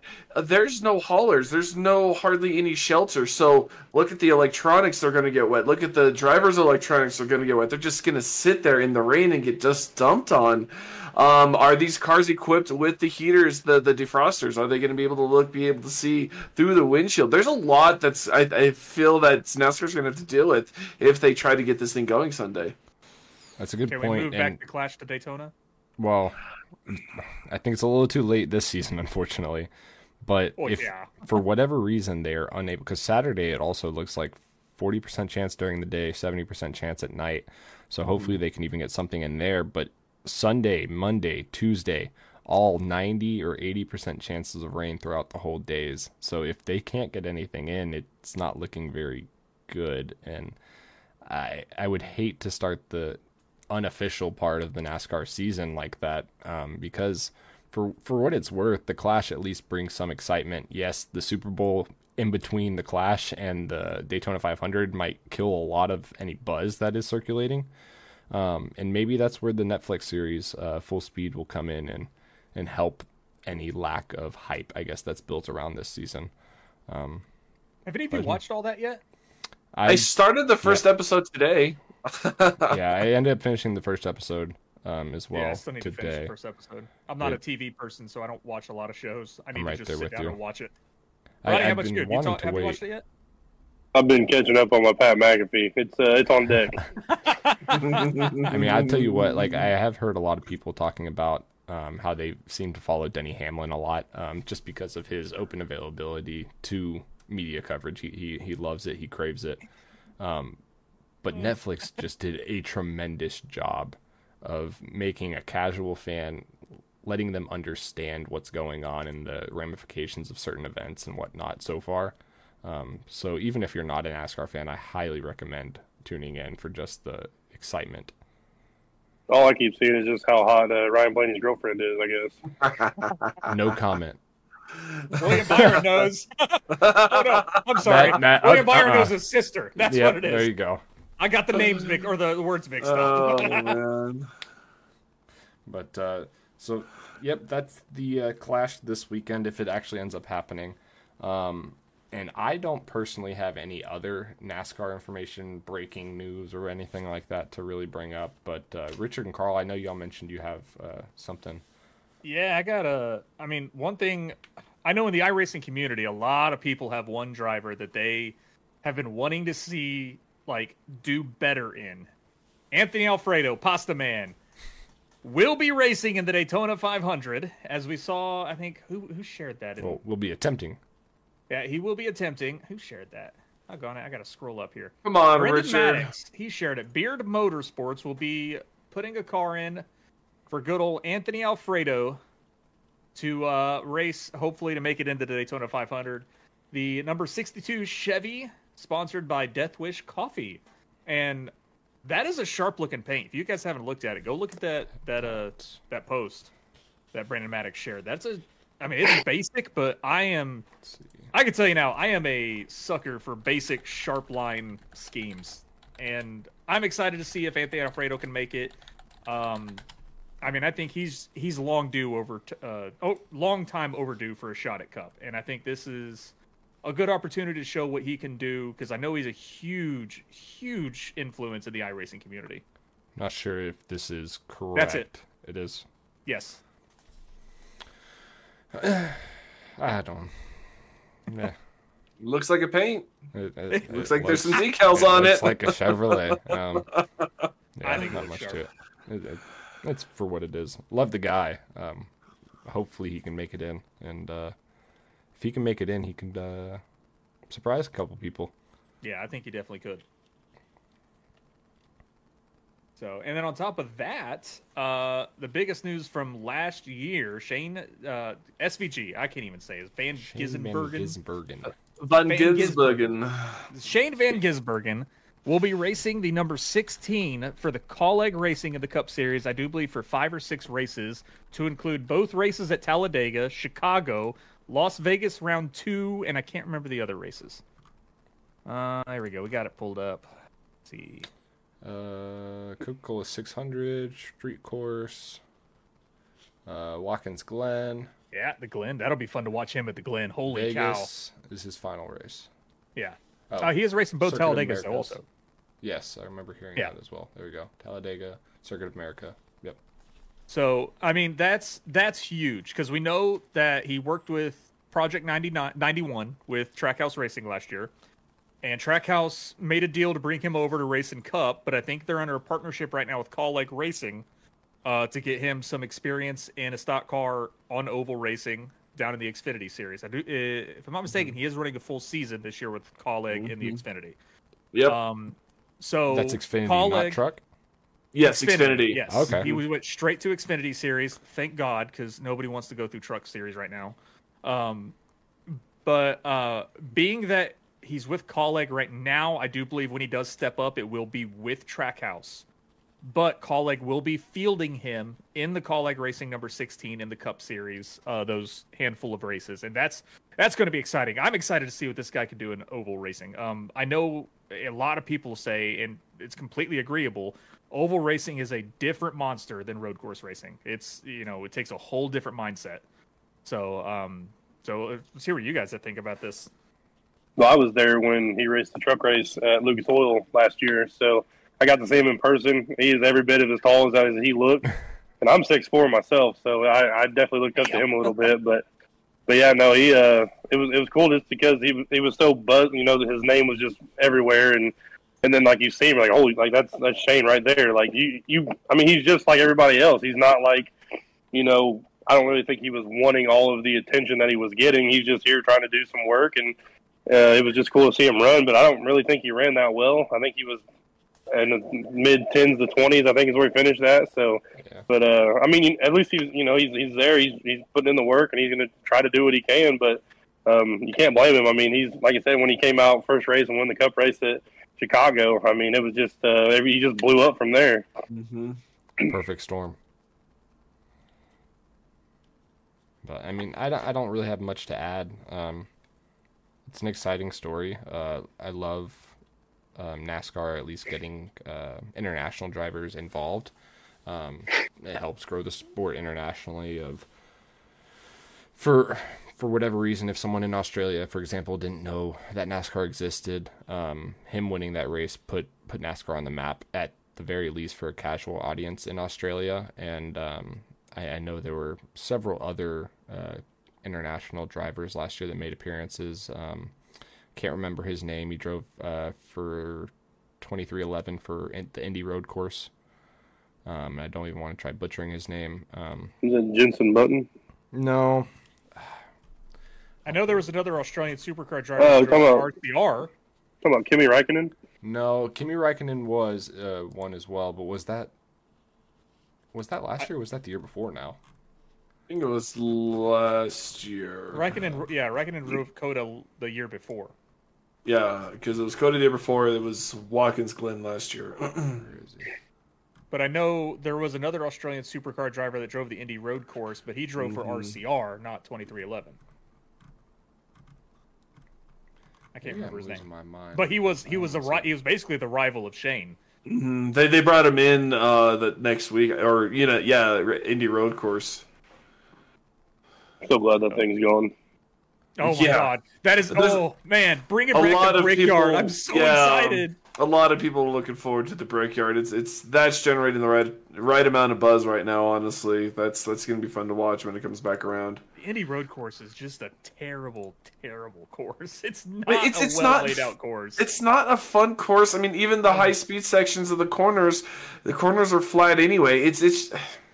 I get it. You have to use up some of that space on that infield, but you got to do something different. It was a fun experiment. Let's just say that. Yeah, it was an experiment. That's about all it was an experiment. Because I mean, I don't know, like that arena style road course racing. Oh, Kobayashi, that's right. Kobayashi, gotcha. But like these oval racetracks, it's the arena racetracks basically, and Daytona did it great. Daytona road course is awesome. It's not overly technical. There's very small overly technical places, but you still have the high speeds that Daytona is known for, and it is just a great mix of all of it. Indy, there's nothing exciting about it. It's all just sharp turn here, all flat straight. Like that's about all Indy road course is, and it didn't really produce anything exciting except when I think Chase Elliott when he ran over the curb and the curb like broke and stuck in his car. Came up, yep. That's about the only exciting thing that happened with Indy Road Course. Other than that, it's just kind of like, oh, it's another road course, I guess. Who was it that Kyle Larson just obliterated going into one? I can't remember who it was. God. Remember that? Joey, I was right there. Yeah, that was wasn't that AJ Allmendinger or someone like that? Yeah, I was sitting on the hill right there when it happened, and it was so loud. Eric Almirola? Oh, it could have been Eric Almirola, actually. Because I remember that rear end just falling apart. All that insulating foam and everything else. I remember that hit. And the rain, that one year they had the rain, it was exciting. Oh, the rain, you know. Other than that, if nothing like that happened, like it just wasn't a fun race to watch. It was just kind of like, oh well, on to next week. Well, the only cool part about being there in turn one is right behind you. You got one of the big TVs, so once you see them go into one, go around you, you just turn around and watch them on the big screen until they come back to one. So that was about But I mean, yeah, it's like I said, that's the only thing that sucks about road courses. You only see them every minute. So I was gonna say, like, in your experience, do you prefer going to an oval and watching a race, or is the road course experience worth it? Well, I mean, I guess you can say either way. Even with the the oval, you're still waiting for them to come around again. But I think I'm more of an oval guy. I'm not really a road guy. So if you sit, going into a turn, you can see them coming all the way down the front stretch.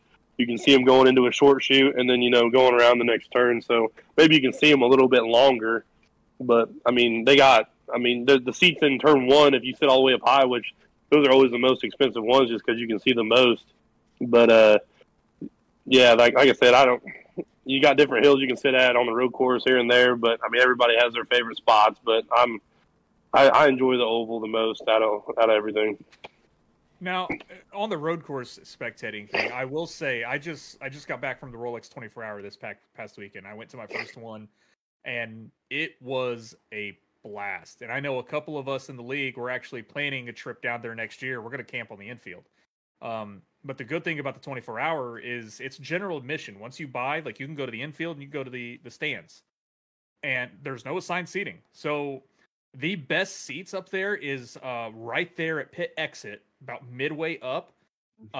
You get to see them coming, like, you get to see the entire track. There's very little that you get to see at Daytona. Like, they've done a really well done job at that. I mean, there's a few blind spots because of the screens they have, but overall, I got to see the entire race from the stands. It's cool being in the infield and watching them come by in the little bitty areas that you have. But if you get up in the stands at Daytona, man, you get to see them come all the way out of turn 4, all the way through the tri-oval, that heavy braking zone into 1, and the slither into 2. You get to kind of see them in the infield there, come out and go around turn 1 and 2 and all the way down the backstretch. You can't really see the chicane because, shit blocking, but you get to see about 90% of that track up in the stands, and it's really cool. Well, but that's, kind of the separation between sports car racing and this next-gen car. We all know the Achilles heel of this next-gen car is the racing on the short tracks and the road courses. It's not all that competitive. And those sports car racing, it's a little different animal. They have the balance of performance and stuff like that. They're kind of made to run on those road courses. Those cars don't run on ovals. So I think it's just a different environment. Say, Indy road course. Okay, what if they rolled it into the Brickyard 400 and they did a 6-hour endurance or a 12-hour endurance? How would that change the atmosphere around the track? Do a double header. You have the Brickyard 400 and then Saturday do a 6-hour endurance. Like we said, no. I'm saying, amp that up. I mean, with the 24-hour, you have that going on. That's the WEC started in Bahrain, I think, or Abu Dhabi. We got F1 starting to do testing in the next month. So, the motorsports, those wheels are turning, literally and figuratively. And I think that'd be one of those things that gets the hype up. Daytona's one of those courses. Well, Indianapolis Motor Speedway is one of those courses. I think it has the prestige to be able to run one of those big-time events like a doubleheader in the middle of the season. So I think maybe the way they advertise it and market it could be a little different and may bring a little bit different crowd to it. But I think that could be something that could maybe be looked at in the future for that track. Well, I mean, IMSA races there now, right? Yeah, IMSA races 6 hours at the bricks. So, but F1 used to race the Indy road course. And they did it, I think 2 times and never went back. Yeah, 2 or 3 years. I think the last year that they were there, they were complaining about the tires on the track, and basically I think the track or somebody said, nope, you can't change the tire thing. And I think every car but 2 pulled off and quit.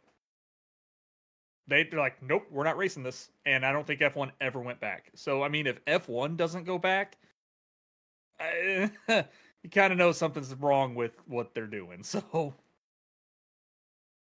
especially on a track like Indianapolis, it's like it has a name. It's prestigious. So, it is. I mean, that's the thing about F1, though. They can kind of get a little ahead of themselves, in my opinion. They have a little bit of an inflated ego, as you know. It's kind of deserved. They are kind of the premier motorsports. That's millions and billions of dollars going to a couple of cars racing around the track, and yeah, I think there is a little bit to be seen there. But at the same time, you know, F1 kind of needs to understand, especially the racing scene here in the North America. It's just not the same as it is worldwide, and it's just another one of those things where maybe there could have been a compromise about that, but we don't know what went on behind the scenes. So it's hard to say one way or the other if it could happen again or if it's just bad relationships at the end. It just kind of ended it for everyone. So it's hard to say.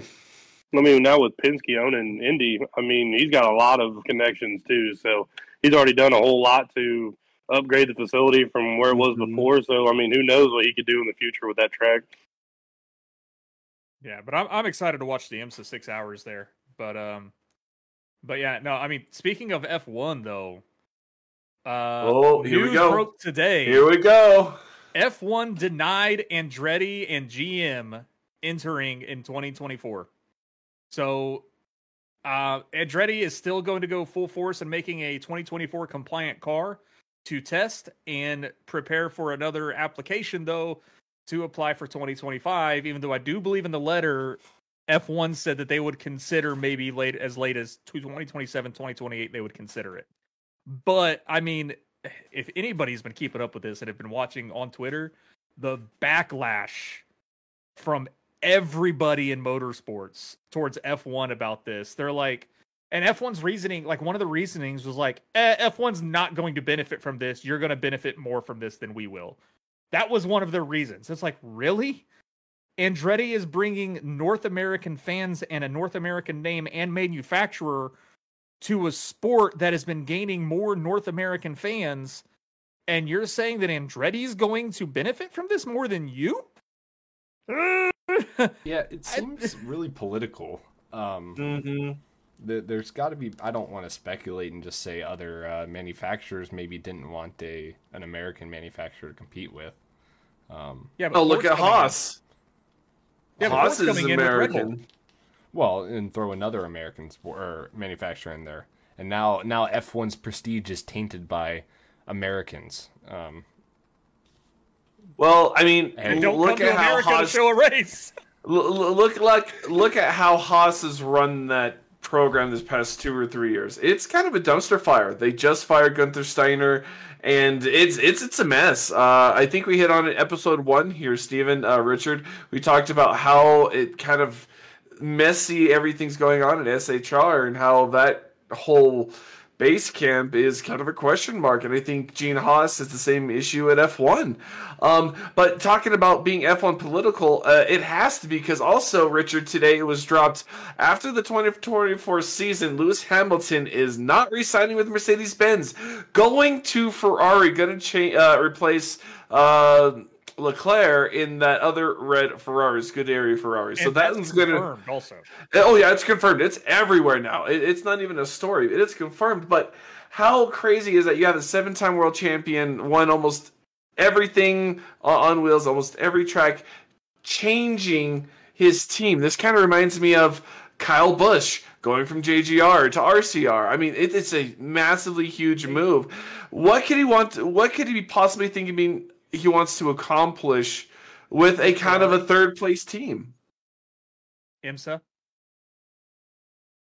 You know, that's funny you bring that up, because it has been said that Lewis does want to run a lot of endurance races, wants to do some of that, but his contracts with Mercedes-Benz won't let him. But he's moving to Ferrari, and Ferrari is huge in IMSA. Mercedes has got some entrances, but maybe not not as big just as Ferrari. Not even just IMSA, but we have the World Endurance Championship. Their lineup there is even bigger in terms of GTP here in America. We have Acura, we have Porsche, Cadillac, and we have BMW. Over there, they have all 4 of those. But on top of that, they have Lamborghini, they have Toyota, Ferrari's in there. In fact, I think Ferrari was the car that won overall Le Mans last year. Yes, they so are. 1-2, actually. That is a huge move. If not for just F1, but for the rest of it, it would be hilarious. I would love, and I would watch every minute of that race to see Lewis Hamilton run the Le Mans 24 or the Rolex 24. That would just bring everyone just a magnet to that race. It'd be awesome to see. And you're sitting there saying about Haas, like the dumpster fire that is Haas over there in F1. But I mean, look at Andretti. Andretti is a huge name in motorsports. Haas, I mean, ish.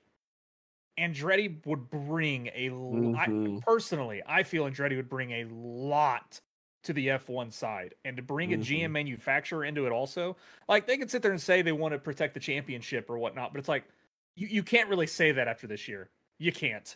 You were dominated by one driver the entire season. You can't say you want to protect the championship.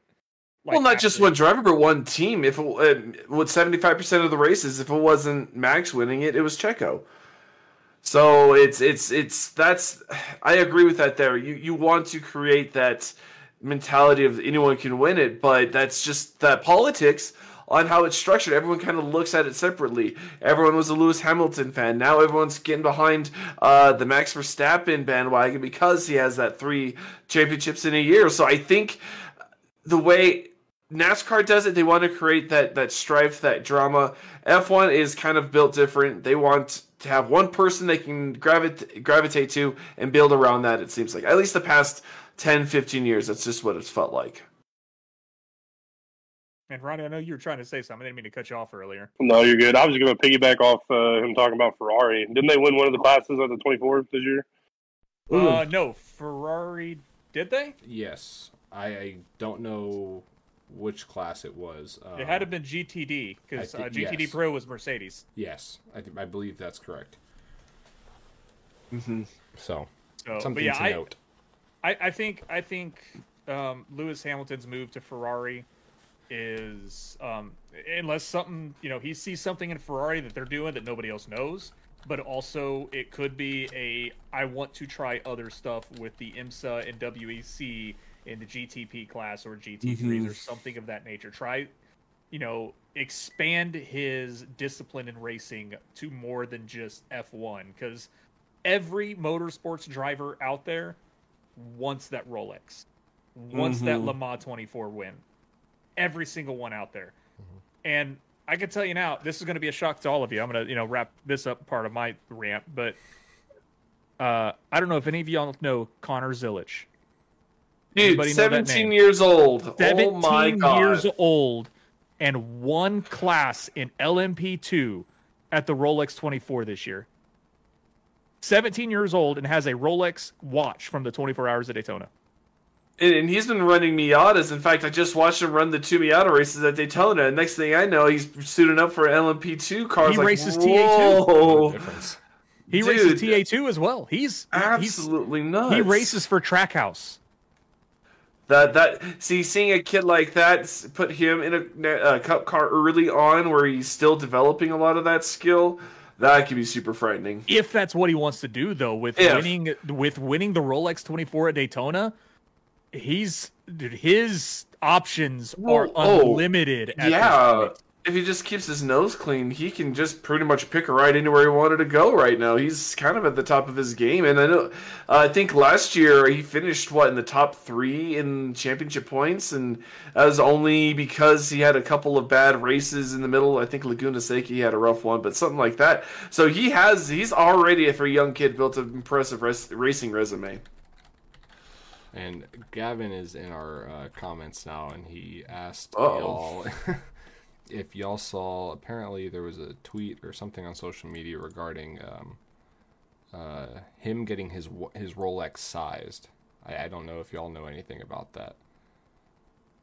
Getting it sized? Was it too small? Probably. Adam Buzzio also wanted to say he is also in our comments.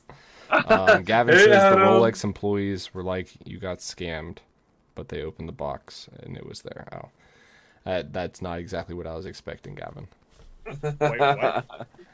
Don't really Did they know. prank I'll have to him? look into it. I was trying to pull something up, but I couldn't find anything real quick. Oh, so he goes to the Rolex store. I'm pulling it up now. He got his new watch, walked into the jewelry store with a big box, and the 2 employees working there said it was fake. Oh. You're too young to have that. Exactly. Interesting. Well, how many people you meet had come with a Rolex with their with the Rolex 24 on it? It's like, and then you see a 17-year-old walk in with it. Yeah, you're not going to believe that's real. Oh man, I know I forgot one thing, but I guess before I get to that, is there any other like motorsport news, real life, that y'all would like to bring up or talk about? Not really. It was kind of a quiet week, so. Very much so. But I did forget for next week's race, we did not pick our prediction for the winners. Oh. So I'm glad I remembered this. I was going to call you out on it. Well, I appreciate, Ronnie, you waiting till the last moment. But my lapse in judgment finally caught up to me. So with that, Ronnie, we'll start with you since you're our guest. Who is your winner for next week's race at Eldora? I was going to go with Richard just because he's the dirt guy that you guys have been talking about. So, just like I said, he's been helping out with setups and here and there. So I figured I'd go ahead and pick Richard for this week. That's the stolen pick face right there from Stephen Borbell. No, that's not a stolen pick. That's just, do you know what you've done to his ego now? No, he shot it. Nope. Oh, no. man. I am under pressure now. Great. No problem, Richard. Right? No pressure at all. Well, I mean, I think Carl picked me last week, and I went in there with no practice, so I felt bad for him. Hey, you got second. Man, I didn't even know. I was like, Ronnie's fast everywhere. He's guaranteed got at least some laps here. Gonna practice? Nope. I'm like, oh no, there we go. It almost worked out. I blame or who was? I think I blame. What was it? I can't remember who the last restart was, but you guys were all lined up on the inside. I knew I was screwed. There was no way I was going to be able to get the run. I knew as soon as it happened, I was like, you guys are going to have the hand out the window, and I'm just going to have to try to hold on for dear life. I will say I botched that restart. I was the lead of it, and I tried to go too earlier than we've gone all night, and I was worried about spinning it coming off the corner from just full throttling it right off the go. So I told everyone go before I actually got on the gas. Carl, how many times did you bitch about Borbell messing up the restart? There was at least 2. I think I know the one he was talking about, but there was one. I actually think, Steven, I was behind you on that one you were talking about right now, because, like, wait a minute, why are we not going? Let's go. I remember that one. That was a different one. I thought you were going to take me out. When you were behind me. Yeah, I was really worried about you. But I can't say I wasn't tempted, not gonna lie. I couldn't blame you. So Richard, Ronnie has picked you as his victor for next week. Who's your pick? I'm about to say Jared Hughes. That guy has been really excited for Eldora. He's also one of our dirt guys from just speaking in general chat with the guy, and excuse me. Don't know what that was. But in the practice session I was in before we popped over here to the podcast, I mean, he had the fastest... Really? It's that Mountain Dew catching up to you. I'm good. I'm not dying, I promise. But he had the fastest lap when I left. I was in there for about 30 to 40 minutes, and he was 2/10 faster than me. And just watching his line and seeing how smooth he was in the turns, he is going to be someone that's going to very potentially dominate next week. And it'll be exciting to watch him to do it. So my pick's going to be Jared Hughes. I like that pick. I do a lot. Carl? You know what? I'm going to pick on Adam again. He put in a ton of work for Kern.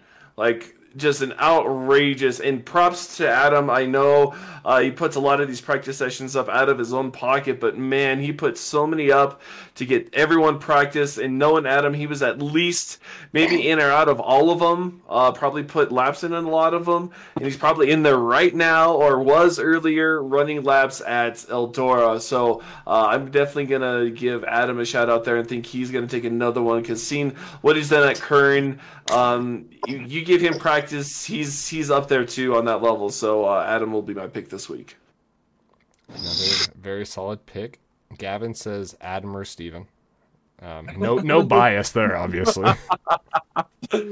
But I think I've got to go with. I'll go Evan Patinko. I've seen him put in a lot of work each week, and he's consistently, if not the top 5, consistently the top 10 or right outside the top 5. And for some reason, I have a feeling that he comes from a dirt background as well. I do think that is going to play a big factor into that.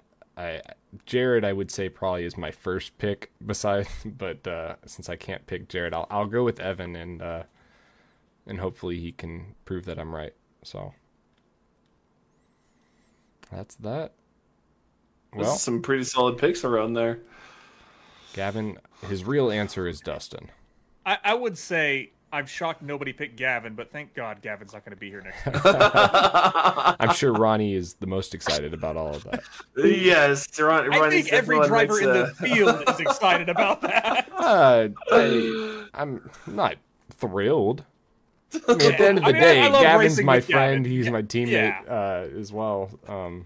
So anytime he's there, it really helps Adam and I can say at least. Yeah, he gives us his grip hacks. That's the only reason we're up there. So fileshare.exe. Yeah. No, we will miss Gavin next week. But I mean, it's definitely going to be an interesting week next week. I mean, it's not a normal track Cup cars go to. There isn't a normal setup that we can use. So like I said, I'm going to give them another shout out. Team Conti Setup Shop. I think they did a wonderful job with this setup. Giving us, it's going to be a well-rounded setup for all the drivers in the league. It's not overly aggressive. It's not too easy to drive. I think it's that nice balance between all of it. Couldn't agree more, and I'm excited for it, and I know y'all are excited. First, I'm going to say, Gavin and Adam, please get out of the chat if y'all are just going to be talking to each other. That's not a good use of it. So call y'all out real quick. But if nothing else, we can wrap it up here. Last chance, forever hold your peace.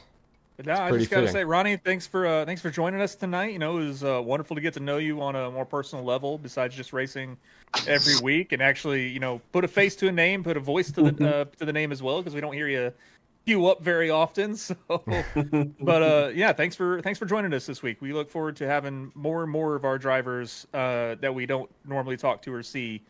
And you were one of our first. So thanks for joining us, man. Yeah, no, I appreciate it. Like I said, if you guys ever need somebody to fill in, just hit me up and I'll let you know. But I had a good time. Like this is the first time I've ever really done anything like this, so a little nervous going in, but I think I did all right. I think you did there was no perfect. nerves. You're not the after, only. We have no idea what we're doing week in and week Oh out. no. We're just winging it for the most part and learning as we go. That's what podcasts are good for, man. It's just kind of winging it. Hope it works. Yeah, and so and far everyone in it's the league seems to love it. So Yeah. I mean, we're doing something right. worked. Don't know what it is yet, but we're doing said something before right. Of, this podcast is for the drivers in our league to give y'all something to attach to and to be excited for and make you even push harder, maybe even to get featured on it or whatever the case may be, get your name talked about. So it's always great to be able to have our drivers on here. Yeah, and but we definitely hope, Ronnie, that you become a namesake in BRB. We hope you stick around, in more seasons to come as well. We love, you've been really awesome to race with, real awesome to watch on the broadcast as well. So we do hope you stick around. Hopefully it's not just a one and done. Said that once. Well, I guess the bad part about that, with you saying it, is I'm in like 3 leagues right now, and I'm trying to race all I can. But in May, I actually have to take another break again. I'm actually going to go. The plan is to go back over the road driving. So I'm going to be taking a couple years off starting in May.